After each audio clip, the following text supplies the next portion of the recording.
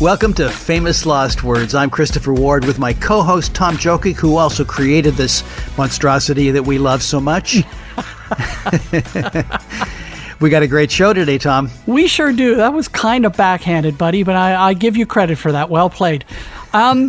So in the past 90 or so episodes that we've put together, we've done a couple of episodes where we've featured Phil Collins and Peter Gabriel. Phil Collins was specifically featured in episode 214, and Peter Gabriel is in episode 201. Both of them are very, very good interviews. I got to tell you, Christopher, I think this Peter Gabriel interview is the best of the bunch. He is so candid. He is so thoughtful. He is deliberate. So, you got to kind of relax into the interview. You can't be in a hurry listening to it.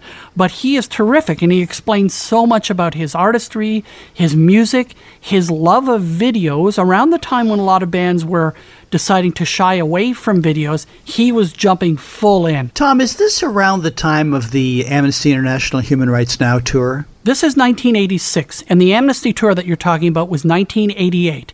But he was fully engaged with Amnesty International, and he had done some shows, and I think they were either all in the US or all in the UK. It was not that Human Rights Now tour yet. So this interview is from 1986, right around the time when the album So came out, and then the Human Rights tour with... We need to talk about that show because, Katie Lang was great. I think Tracy Chapman was on that show. And then Yusur Nadur is amazing. A whole bunch of, one or two other artists. Sting comes out. Sting's amazing. I'm going, wow, how can anybody top Sting? And then Peter Gabriel comes out. Peter Gabriel's stunning. I'm going, seriously? Nobody can top that. Springsteen comes out, plays Born in the USA, one of the greatest anti-war songs ever written, so it's perfectly placed in this human rights celebration. And he blows everybody away in his, abbreviated show because it's a fairly long concert with everybody involved, but everybody's got to shorten their sets to make it a reasonable length. He is incredible. He blew the doors off of everyone, and it was maybe the second time I'd seen him, and he just reminded me why he is by far the greatest live performer that I've ever seen anyway. Yeah. Okay, Tom, that's not all we have this week. No, indeed. We have an amazing, tight, and very funky 1979 interview with Bernard Edwards, the bassist and co-founder of Chic. Bernard is a much underrated player in music history, and this chat with him is a real gem. He talks about that group, how showing off their incredible chops was not allowed to interfere with the music, and his prediction about the fate of disco. Plus, several months ago, in episode 410, we told you about the terrible health issues Greg Keeler of Blue Rodeo was having with his hearing. It actually threatened his career. Well, Greg is back, and not only is he able to perform again, he has a new album out. And although this album was born out of trauma and pain, our chat is actually a very joyful one. Now, let's get started with Peter Gabriel. 1986, that's Peter Gabriel from the album So with Sledgehammer. One of the most dominant artists of the 70s, 80s, and early 90s, Peter Gabriel became known for his adventurous music, highly creative videos, and increasingly for his humanitarian work. Along the way, he sold millions of records, as did his former band Genesis, by the way. He was recognized with many awards, including being inducted into the Rock and Roll Hall of Fame twice as a member of Genesis and as a solo artist. This interview is extremely wide-ranging and truly fascinating. If you're a Gabriel fan, you're going to hang on every word of this one because he takes the time to answer all the questions with that trademark low-key sense of detail of his. Yeah, Christopher, I just want to acknowledge the interviewer. Her name is Terry Michael, who we just lost tragically 3 years ago. Terry was a wonderful person who I worked with for only a short time in 1986. And it's funny, but she let me tag along to this interview, and I was the guy holding the mic between Terry and Peter. Oh, really? Terry asked a question. I have the mic held up to her mouth. I move the mic over to Peter as he answers. And actually, there are times when you can actually hear the mic. I did a lousy job. You can hear the mic going from one person to the other. And that's all you had to do is move the mic and... Well, I know. And this is really early in my career, but it was a lot of fun. It was really great to be there with Terry, and it was wonderful to meet Peter Gabriel. The interview took place on the release of the album So, which was produced by Daniel Lanois. This is the album that would become his most successful in sales, with 5 million copies. He talks about his work with Amnesty International. You've dedicated a lot of your time and your music promoting Amnesty International and certainly South Africa's apartheid policy. Do you really think that your efforts will help these causes, and if so, to what extent? Well, the Amnesty Tour set out to get 25,000 new postcard writers, because part of the way that they are really effective is through the simple weapon of postcards. I think they have over 60,000 new letter writers. And the way it works is when you sign on, you get given 3 prisoners, if you like, to sponsor. And one is in a left-wing country, one is in a right-wing country, and one is in a third-world country. And I think it's important to stress that Amnesty is very impartial in that way. And then as the postcards start arriving, it appeals to the basic human urge not to get bad press, that these jailers and governors will start worrying about the world attention on this particular prisoner, and very often, at least in 50% of the cases, torture will be stopped, and in some cases the prisoners will be released. And on the tour, we would meet after the concerts. Some people, one man I remember distinctly, and he spent 6 years in a jail in South Africa, and he came up at the end of the concert with tears in his eyes. And when you see that, and you see a real the cost in human terms of the terrible outrages in human rights and the effectiveness of Amnesty, it makes the whole thing really worthwhile. And just to comment on all this compassion fatigue and aid burnout, is that I'd much rather be in a society where there was too many benefits than in a society that didn't give a damn. Are you perhaps, Peter, not concerned, though, that this could become very time-consuming? There will certainly always be another social cause to work on and someone else that wants your time. Are you not worried about that perhaps taking up too much of your personal time? It does take up time, but then, in a sense, I think when you give, you get. And I found I was supposed to be doing a Japanese promotional tour when these Amnesty dates were first proposed, and I wasn't sure if I should do that, and I was nervous about playing with a band on 3 days rehearsal that wasn't my usual band. But it so worked out that when I decided to go for it and to let go of these other things which might have been good for my career, I ended up in America at a time when the album took off, and so it was useful to be around and to be visible. And so I think really by chance it worked to my advantage. So and I think that happens for a lot of musicians, that when you do decide to do something for someone other than yourself, even if it's in just your own conscience, I think you get benefits. Oh, I love that ending. Peter Gabriel, in a way, talking about the good karma that comes from helping others.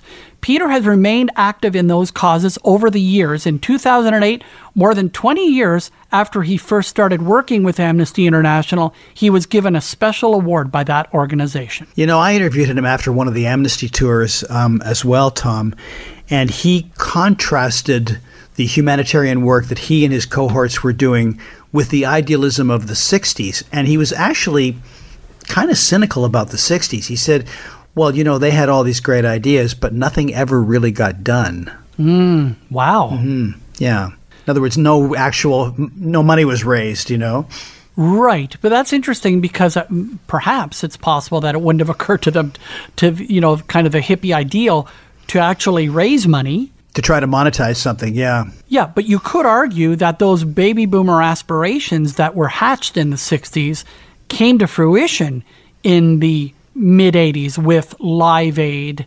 Band Aid, Amnesty International, human rights rock concerts, and that flourishing of charitable causes and concerts like also Farm Aid, you know? You know, I think you make a really good point, because arguably those things that you mentioned could not have happened without, say, the concert for Bangladesh beforehand, which was admittedly troubled financially, you know? Yeah. Here, Gabriel responds to the suggestion that the album So is a more consciously commercial work. I've had some flack, and, you know, I'm expecting more, you know, as the album gets more successful, that I'll be accused of just going out for commercialism on this record. It upsets me a lot. I was working on the Birdie soundtrack, and I think that my work, if you like, can be divided into songwriting and into instrumental work and experiment. And I had that part of me fully satisfied with this soundtrack of Birdie, which was really, I mean, it's as important a record to me as the So album, although I know that that's not going to appeal to the same number of people. But having finished that and explored those areas, I wanted to do something which was quite different, and the reaction was to go for songs with some more traditional elements, and that, I think, has made it more accessible, plus the fact that I think that there are better performances captured of my work as a singer, which has opened it up. What frustrates me about those criticisms is that I've been working for 12 years now, since leaving Genesis, or deciding to leave Genesis, in building a career and a style of music that I wasn't compromising, that I was doing exactly what I wanted to. And I'm not about to throw that all away just to get a hit single.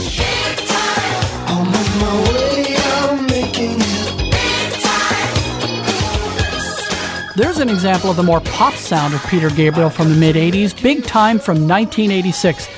You know, even when he was doing pop, though, it was far more interesting than many of the other pop stars of the day who were ruling the charts at that time. Yeah, he always broke the barriers, and wonderfully so. Still much more to come with Peter Gabriel, including the painstaking and painful work that went into the making of the video for Sledgehammer. If you're a fan of other groundbreaking artists, check out our episodes with David Bowie, Bob Dylan, Buffy St. Marie, Beyonce, Rush, Springsteen, and many more. Subscribe to Famous Lost Words on the iHeartRadio app or any other podcast service.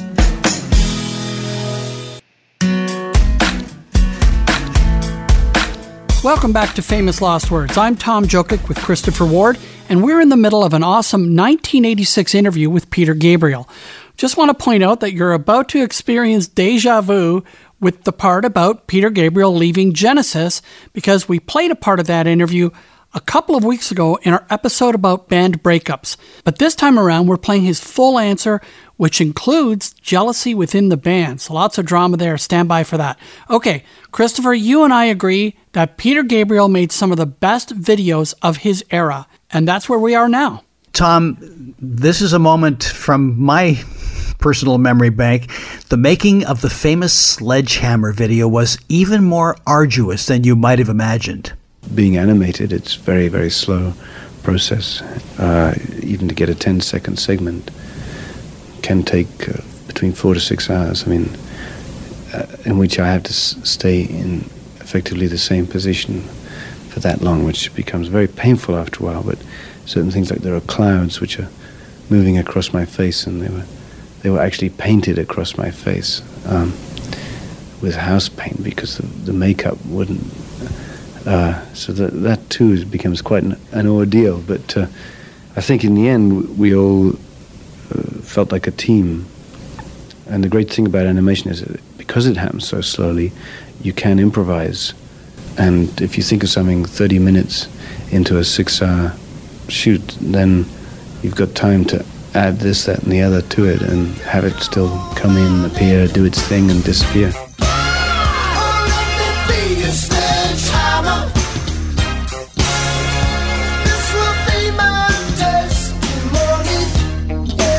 Sledgehammer, Peter Gabriel, 1986. One of the weirdest and best videos ever made. And right there, Peter Gabriel tells you the immense amount of work that went into it. Well, Tom, here, Peter Gabriel talks about what video meant to him. There are a couple of American groups, Van Halen and Journey, to name two, that have recently made decisions not to release videos to support their current singles. Now, obviously, video is important to you. Could this perhaps be the beginning of a new trend? Do you think we might see the video boom go through some sort of falling out process right now? Or you may get a division between people who get turned on by visual things and love to work with them, and those who resent having to do videos. I mean, I feel strongly that no musician should be forced into making a video if he doesn't want to. But for me, it's like a duck to water. I'm in my playground really, and I can conceive of things and then bring them to the screen, and that's very satisfying. And I choose also to work with very creative people from whom I will learn.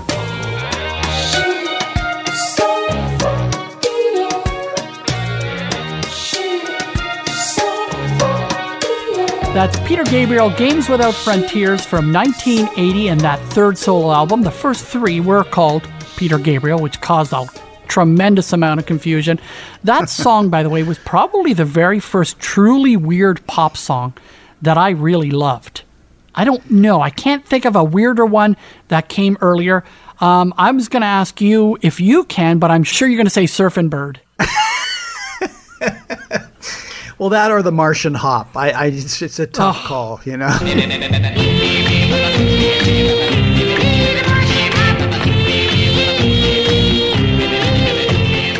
Oh dear, 1963, the Randells with the Martian Hop. Tom, Peter is asked once again about why he left Genesis, and you know, this time there may be some surprises in his answer. In the eyes of the public, you spent almost 9 years as the frontman and leader for Genesis, and I guess just when things looked like they were starting to happen for the band, you made the decision to leave, and it certainly surprised some people. And I wondered if, even after all these years, if you would maybe just take a second or two to tell us why you left. This is a question which I won't surprise you in saying that I have been asked before. I think there were a number of reasons. Inside the band, things were getting a little harder. In terms of composition, I think we all were learning how to do different things and wanted to stretch our muscles. For instance, keyboard playing. I was getting proficient at some keyboard. Phil was beginning to play keyboards, and yet Tony Banks, because that was his thing, really was quite possessive. I mean, that's just an example. There were many little things like that, which are quite normal, everyday events for band members. And I think there would be a certain amount of feeling that the time I was with the band that I was credited with writing virtually everything, which was very unfair to the others. The time I left the band, and the band sounded very similar, the whole thing reversed, and I was credited with having written none of it. So I guess it's swings and roundabouts there. So that was a frustration, and then I had an offer from William Friedkin, the director of Exorcist fame and French Connection, that he was trying to pull together a team of young people that had never been involved with film before, and he wanted me not for my music but for my imagination, on a project which never happened, but at the time was quite important to me, and the band weren't prepared to make allowances in schedules. That was a frustration. And I think on a personal level, we just had our first child, and it seemed it was a very difficult birth, and it didn't seem she was going to live for the first week. Now she's fine, very healthy, but that was far more important to me than making a Genesis record, which we were in the middle of. And the band at that time, not being parents themselves, were very unsympathetic in a way. So I think that had the effect of creating some bad feeling. And finally, and then I'll stop, I didn't like what I was becoming in a sort of successful rock and roll band, that it seemed that I saw things within myself that seemed to be pushing me towards the formula rock and roll entertainer, and I just wanted to get out of the business. Again, if that clip sounds familiar, we played a portion of it in episode 606 a couple of weeks ago when we focused on famous band breakups. Check out that episode featuring Roger Hodgson versus Supertramp, Dennis DeYoung versus Styx, Peter Cetera versus Chicago, Steve Perry versus Journey, and even Sonny versus Cher. Anyway, back to Peter Gabriel, who just gave a thoughtful answer to a question that he's been asked probably 1,000 times before. He has, but boy, the end of that answer sort of quietly sneaks up on you. It goes dark, some of his reasons. Yeah, absolutely. Genesis, of course, continued with even greater success, but Peter wasn't surprised. After you did leave the band, it was certainly assumed through that time that you were the band and that everyone else kind of just backed you up, and that was really about it. And no one really expected the band to be able to pick up and recover after you left, but recover they did. Were you perhaps a little taken aback at the fact that they were able to get on their feet and in fact do quite well? Absolutely not. Genesis was a songwriters collective, and I think that's the distinction. I mean, and that is the reason now that the charts are sort of littered with Genesis and ex-Genesis people, in the same way that perhaps 10cc were also a songwriters collective. And I think it is, in the end, it's the material that determines the appeal. So if you have collaborators that are writers rather than players, and there is a distinction, in emphasis, then you can sort of subdivide and still have some success. There were some critics that thought one of the reasons that Genesis might have been so readily accepted without you was the fact that some folks thought Phil Collins sounded very much like you when he handled vocals. Do you really think you sound alike? Could that have been part of the reason why? Was he really able to step into your shoes that easily with his vocal style, do you think? I think the two factors at work there. One is that Phil had been singing already some of the background vocals, and therefore maybe what had been assumed as mine was in part his. And the other side of that is that if you're listening to someone singing songs for 10 years and then you're asked to sing them, you're bound to pick up a few licks from the way you've been hearing them all the time. I think now the singing styles are quite separate, but I think that those are the main reasons for the overlap. I gotta admit, Christopher, I was impressed by the fact that despite the split within Genesis, both Peter Gabriel and Phil Collins worked together on a number of occasions, including Peter's third solo album and on Phil's third solo album as well. And as we've discussed before, Peter did reunite with the guys from Genesis in 1982 for a one-off to help him raise money for his WOMAD festival, which was in dire financial straits. In fact, he faced financial ruin because of that, and some say he faced threats, like death threats threats to his personal safety. It was a scary time for Peter, and his buddies in Genesis came to the rescue for that event. I love that story. That is a great story. Mm-hmm. Here, Gabriel talks about what makes a great stage show. Artists such as yourself and people like David Bowie have, from years ago, understood the importance of stage presentation and stage persona, and putting on a show that was as visually exciting for an audience as it might have been to hear you do your material live. What do you think it takes today in the 80s? Because certainly this kind of thing has been done now for years, and artists have gone to great lengths and great money to be able to put on wildly fantastic stage shows for audiences, and I think they've become a bit jaded now with time. What do you think it takes now in the 80s to re-excite an audience or to hold an audience? What elements must there be in a show, do you think, to keep them interested? I think what people are striving for is passion, because it's depth of feeling that ultimately determines the potency of that relationship. And I don't like the arms war, as I call it, this thing that you just push thousands of dollars into having the biggest light show or the biggest laser spectacular. I'm not saying that I don't like visual things because, for instance, what Laurie Anderson does visually, in some case, with a tenth of the budget of some of these other things, I think is full of ideas, imagination, and style. And a lot of rock shows are, in a way, just bombarding the senses. So I hope that audiences do become jaded fast with the big spectacular, which is not to say don't do visuals, because and that's something that interests me a lot. And I enjoyed my work on The Lamb Lies Down on Broadway, and I'm thinking of returning to projected images again for live stuff.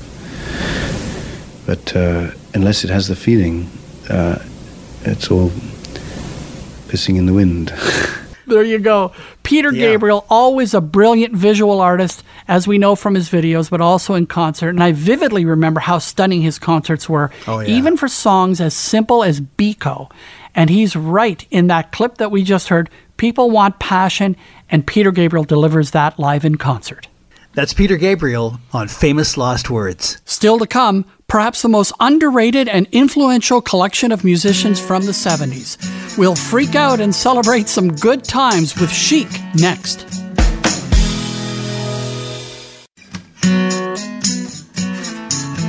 This is Famous Lost Words. I'm Christopher Ward. And I'm Tom Jokic. As always, we're digging up some great interviews from our archives and playing you the best parts. We've already heard from Peter Gabriel. Now let's do a deep dive into disco.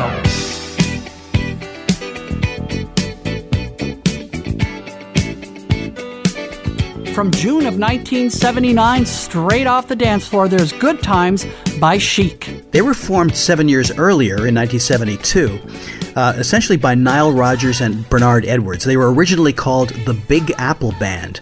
They became Chic in 76, and there was a jam session at Edwards' apartment in New York that resulted in Le Freak, a song that went to number one and sold 6 million copies. Now, huge disco hits like Good Times followed until the inevitable disco backlash pushed them off the charts for good. This, as you may know, Tom, was the beginning of the sort of powerful production teams of that era.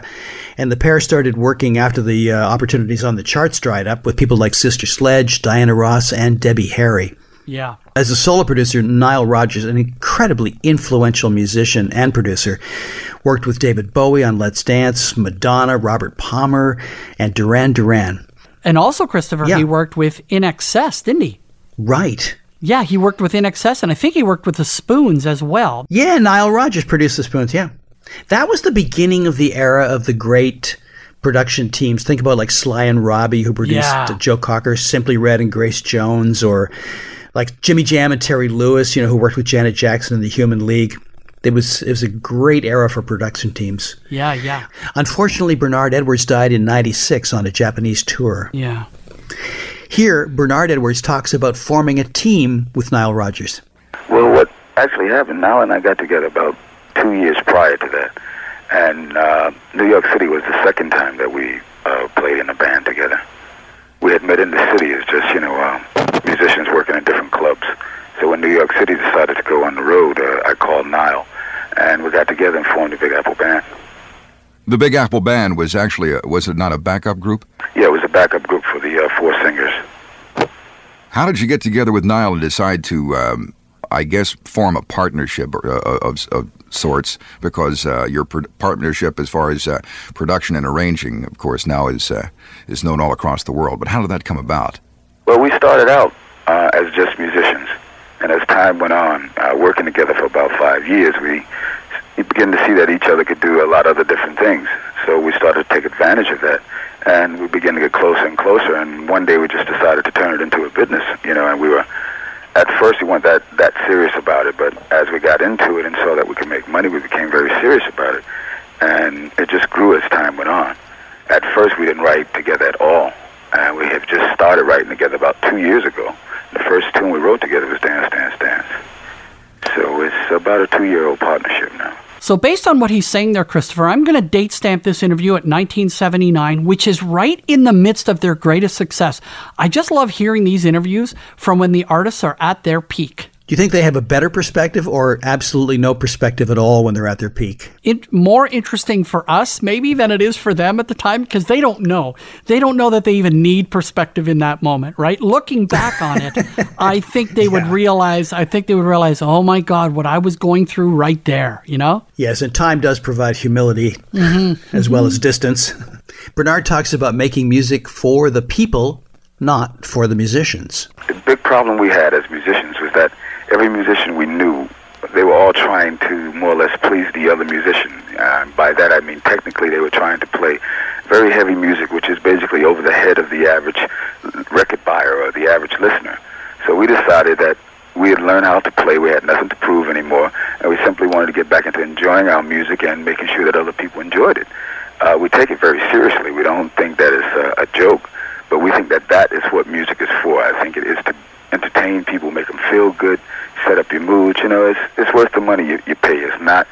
I don't think it should be a heavy message. There are other ways of doing that. You know, but I think when you put a record on for the half hour or the hour that you get, you should be able to sit back and enjoy yourself. And you know these guys had chops. They knew how to play and didn't have anything to prove to anyone. However, because Chic were part of the disco era, I think they aren't given enough respect for their talent or even their music, because those songs, Le Freak, Good Times, He's the Greatest Dancer, those are some of the greatest, tightest, and well-played grooves in music history, and their influence is enormous. But I know a lot of rock guys don't treat them with respect at all. You know, when I talked to Burton Cummings last year about the Rock and Roll Hall of Fame, you've got to hear that episode. He said that the Hall of Fame was a disgrace and a joke, and he specifically mentioned Madonna and Chic as being proof that it was a joke. But I so strongly disagree with that. I think you're spot on when you talk about the influence of that band. And it's interesting when you go back through old interviews, as we so often do, to hear people like Human League or ABC, a lot of those bands, when you say, well, who do they point to primarily as a major influence? It's Chic. Kraftwerk as well, but also Chic. Yes. Speaking of disrespect, here Bernard Edwards reacts to the backlash against disco that had just begun. Well, the thing that started out, we were the same way, to be very honest about it. We thought it sucked at first. But it's just like any form of music. I'm sure when rock and roll first came in, other musicians thought it was the craziest thing because it's 2 or 3 chord changes. But as we got into it, we decided that we could do more with it. And if we took it seriously, we could really turn it into some respectable music as far as we were concerned, because we felt we were good musicians. So when a person says that to us, I know very few bands that can reproduce the sound that we make on our records. And we actually do it live when we perform, which floors a lot of musicians. So I don't think that they're still walking around saying it sucks. And now every superstar that we all know, they have to do disco now. It's the biggest music in the world right now. And I think it's bridged America with Europe and Africa and everything else, and it's crazy. You look at the charts, it's everywhere now. I don't think they can put that down. They can't do that. It's too many people now. We just finished doing a tour where 35, 45, 65,000 people are coming out for a disco night, and you can't deny that that is now a definite part of the music industry now. We've consistently gone number 1 down a summer, on and on. The Village People, Rod Stewart's doing it. The Wings are doing it, Paul McCartney. You can't deny it any longer. They're going to slowly but surely start accepting it and saying that it's good. And, of course, one of the greatest remembered ballad groups in the world, the Bee Gees, from back in the late 60s, have now the disco kings. I mean, that they started it all with the movie and the big records, because at first disco records weren't actually selling like that. And with Saturday Night Fever and the Bee Gees soundtrack, it became a very serious part of music. And Casablanca with Donna Summer, and then we came along, and it's been really, really, I think more or less like snowballing. Everyone is against it, but just like I said, like rock and roll and stuff like that, it all starts that way. There's good, there's bad in disco, but basically I think it's a good form of music. I think it's refreshing. They have their clothes, they have their way of talking, they have, certain sayings, certain shops, certain places to hang out in. Just like, during the teeny bopper days, and, any trend you go through, Frank Sinatra's days, Elvis Presley days, rock and roll, now it's disco, it's going to go on and on. That's a great clip, hearing his defense of disco, but it's also sad, too, because we know that the disco backlash effectively killed that music, at least for the time being. Christopher, did you ever see the Bee Gees documentary, How Can You Mend a Broken Heart? I have not, but I know you're going to tell me about it. And did you love it? I did. I loved it. But there's a really, really sad part near the end of the movie in which the Bee Gees are basically at the top of the world, and they're performing a concert in 1979, the same night as the Comiskey Park Disco Sucks riot, right? Oh, gosh. That very, very famous night. So at one point, the movie cuts back and forth between the Disco Sucks rally at Comiskey Park in Chicago and this euphoric, triumphant Bee Gees concert in which they're playing not only their disco songs, but their vast catalog of great, great songs. And you know what's about to happen to them. So there's this foreboding in the intercutting of the two scenes.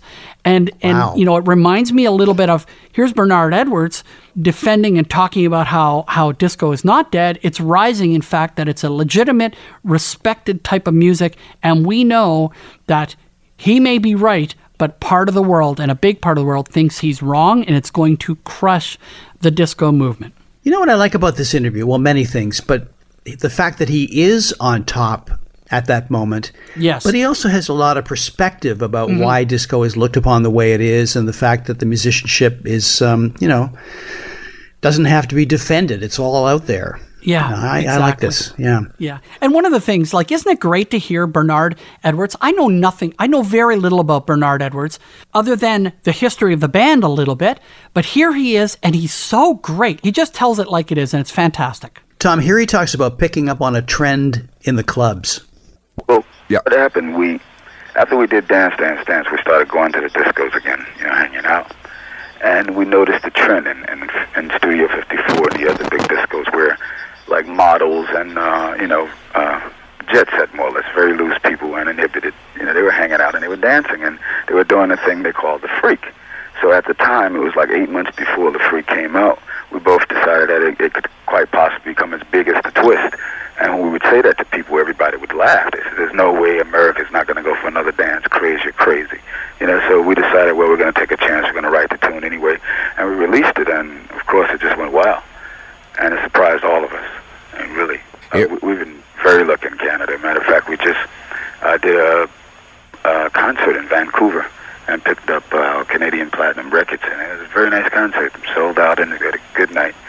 And we shocked the people there because they said that the Canadian audience was very laid back, very conservative, and if they didn't applaud too much, don't be insulted because they were just getting into disco. And of course, we came out from the first song to the last. They were standing and screaming and dancing, and it was a great night.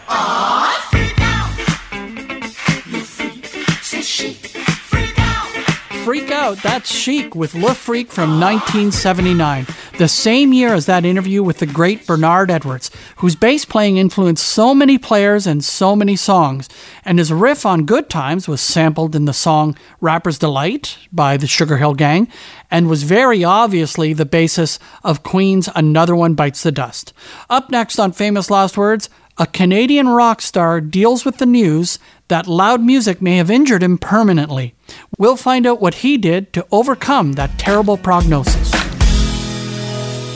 This is Famous Lost Words. I'm Christopher Ward with Tom Jokic.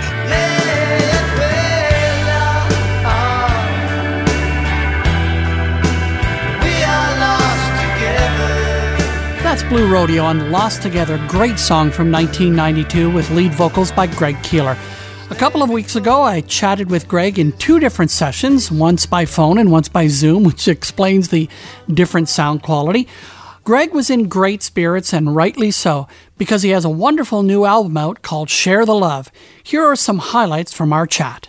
First of all, how you doing these days? I'm doing well, Tom. Let's talk about the new album, Share the Love, which is out now. Greg, I made the mistake of reading the extended press release about this album before I listened to it.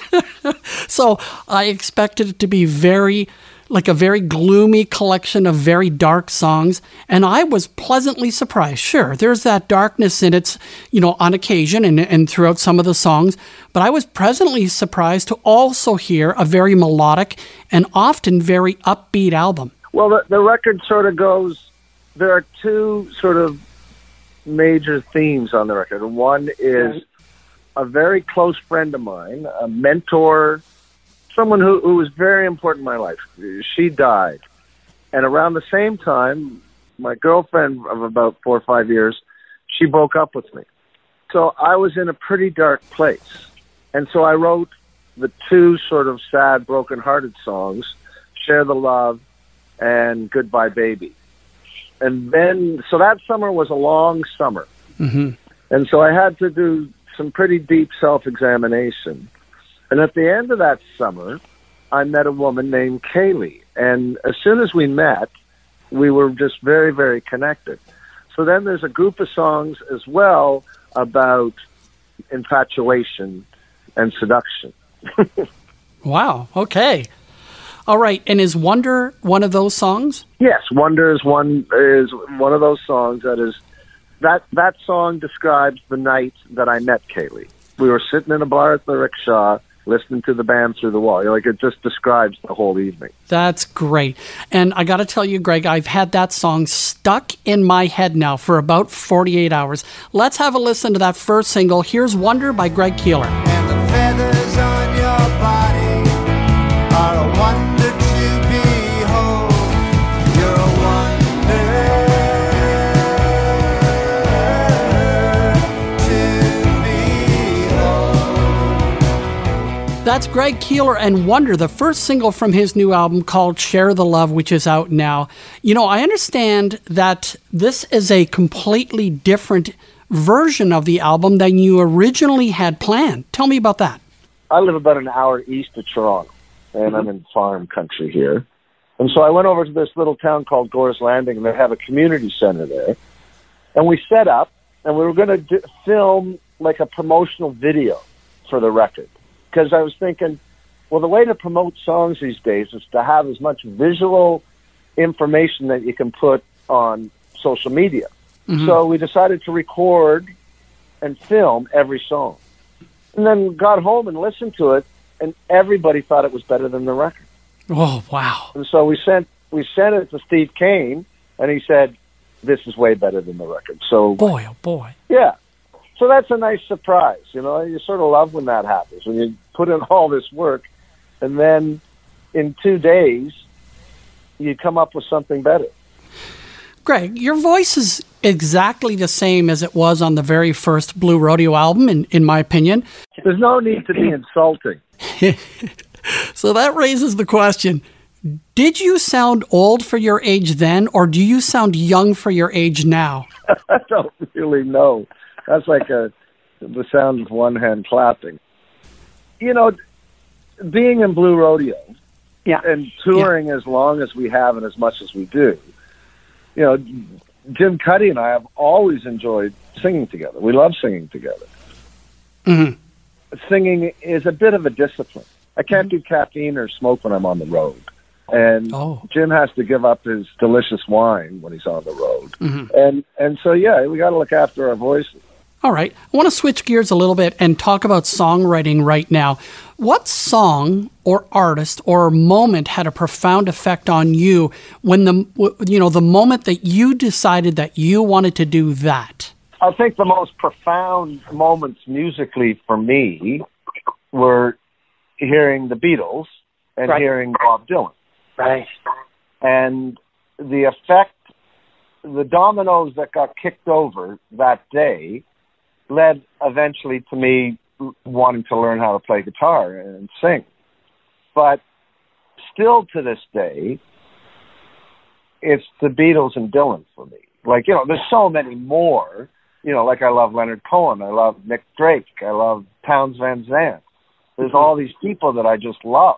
Mm-hmm. But the guys that kick-started it for me are the Beatles and Dylan. And even to this day, sometimes when I sit down to write a song, I'll just go, why do you bother? You're never going to touch a Dylan tune. You're never going to do a Beatle tune. You know, you're just an imitator. And, you know, and many people have said that about me as well. Hey, I guess it hasn't hit me yet. I fell through this crack and I kind of lost my head. Blue Rodeo and Hasn't Hit Me Yet from 1994. Greg, when I last spoke to you in 2002, I asked both you and Jim about life on the road, And here's what you said about touring 19 years ago. I love it. Yeah, I love being on the bus. I like the concentration on the music. I like that the band does get so tight, you know. You get to a certain level of playing, and the collective sort of exceeds its capabilities. Like, you sort of know, well, you know, this is about the extent of my musicianship, and then you observe yourself on certain nights playing way beyond what you're capable of playing. You know, if I had to sit here and play it right now, and so the whole band does that, and so, you know, it's a great yardstick and a great measure of you know, what you're doing musically, and that it's so disconnected from what you would call your day-to-day life. Do you feel the same way about touring now? Well, my ears took a turn south. Well, and, you know, for a long time, my ears have been in trouble.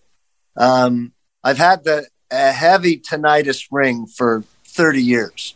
No. And then my ears just got more and more sort of injured over the years, to the point where I couldn't really play music anymore.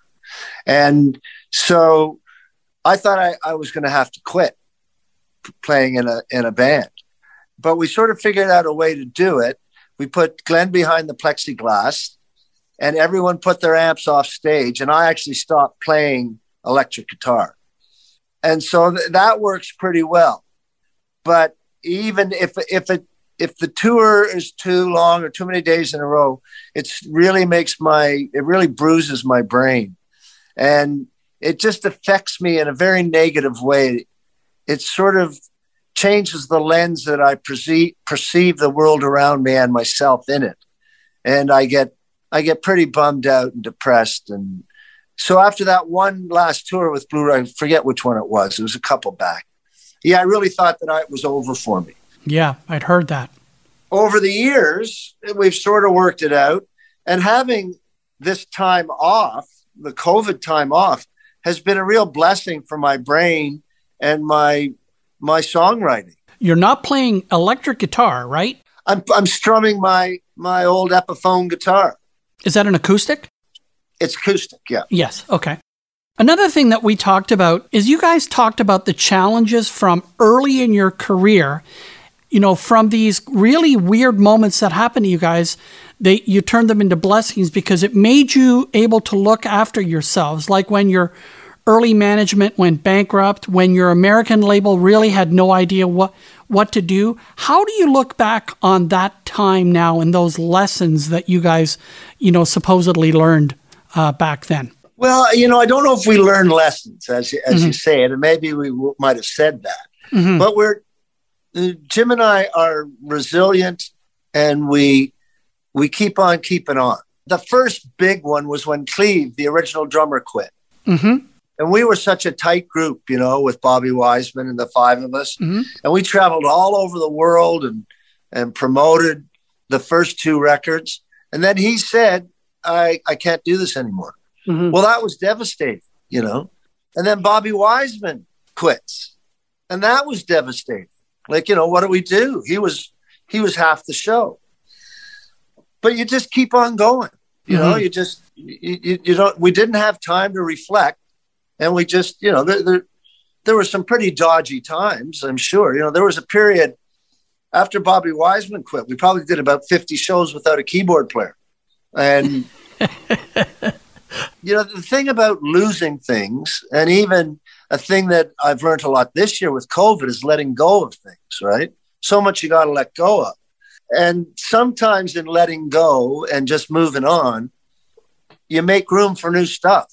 Greg, over the years, you guys have had a lot of moments where you just kind of couldn't believe what had happened to with your career. Like you found yourself in places, whether it was in the 1989 Junos backing up the band, right? Being part of the band, which was just an amazing performance, or you had something to do with Gordon Lightfoot in Massey Hall. What happened there? They were going to shut down Massey Hall for renovations. And there was talk about us doing a show with Gordon Lightfoot. And my manager phoned me up, said that, you know, they're talking about you guys doing a show with Gordon Lightfoot, a double bill. Because as it turns out, Gordon's played Massey Hall more than anybody. He's played it like 147 times. And we are second in his wake. We are, I think, 37 times. And so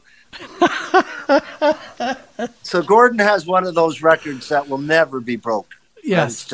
It's just impossible in this day and age.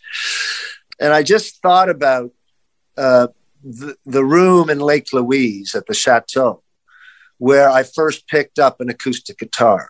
And it was my roommate's guitar, and he had two songbooks. He had a Gordon Lightfoot book and the Everly Brothers book. And I learned how to play guitar with the finger chart, the chords, and strumming those songs. The first time I picked up a guitar, it rattled my DNA so deeply that I knew I was going to be doing this for the rest of my life. That's great. You know, it's funny because we talk about music as an escape, but we often consider it an escape for the listener. But it's an escape also for the artist in two levels.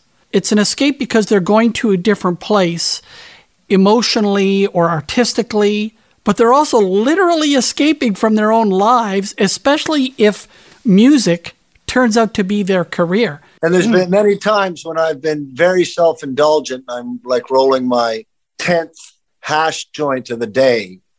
And I'm thinking, Greg, you're just doing your job.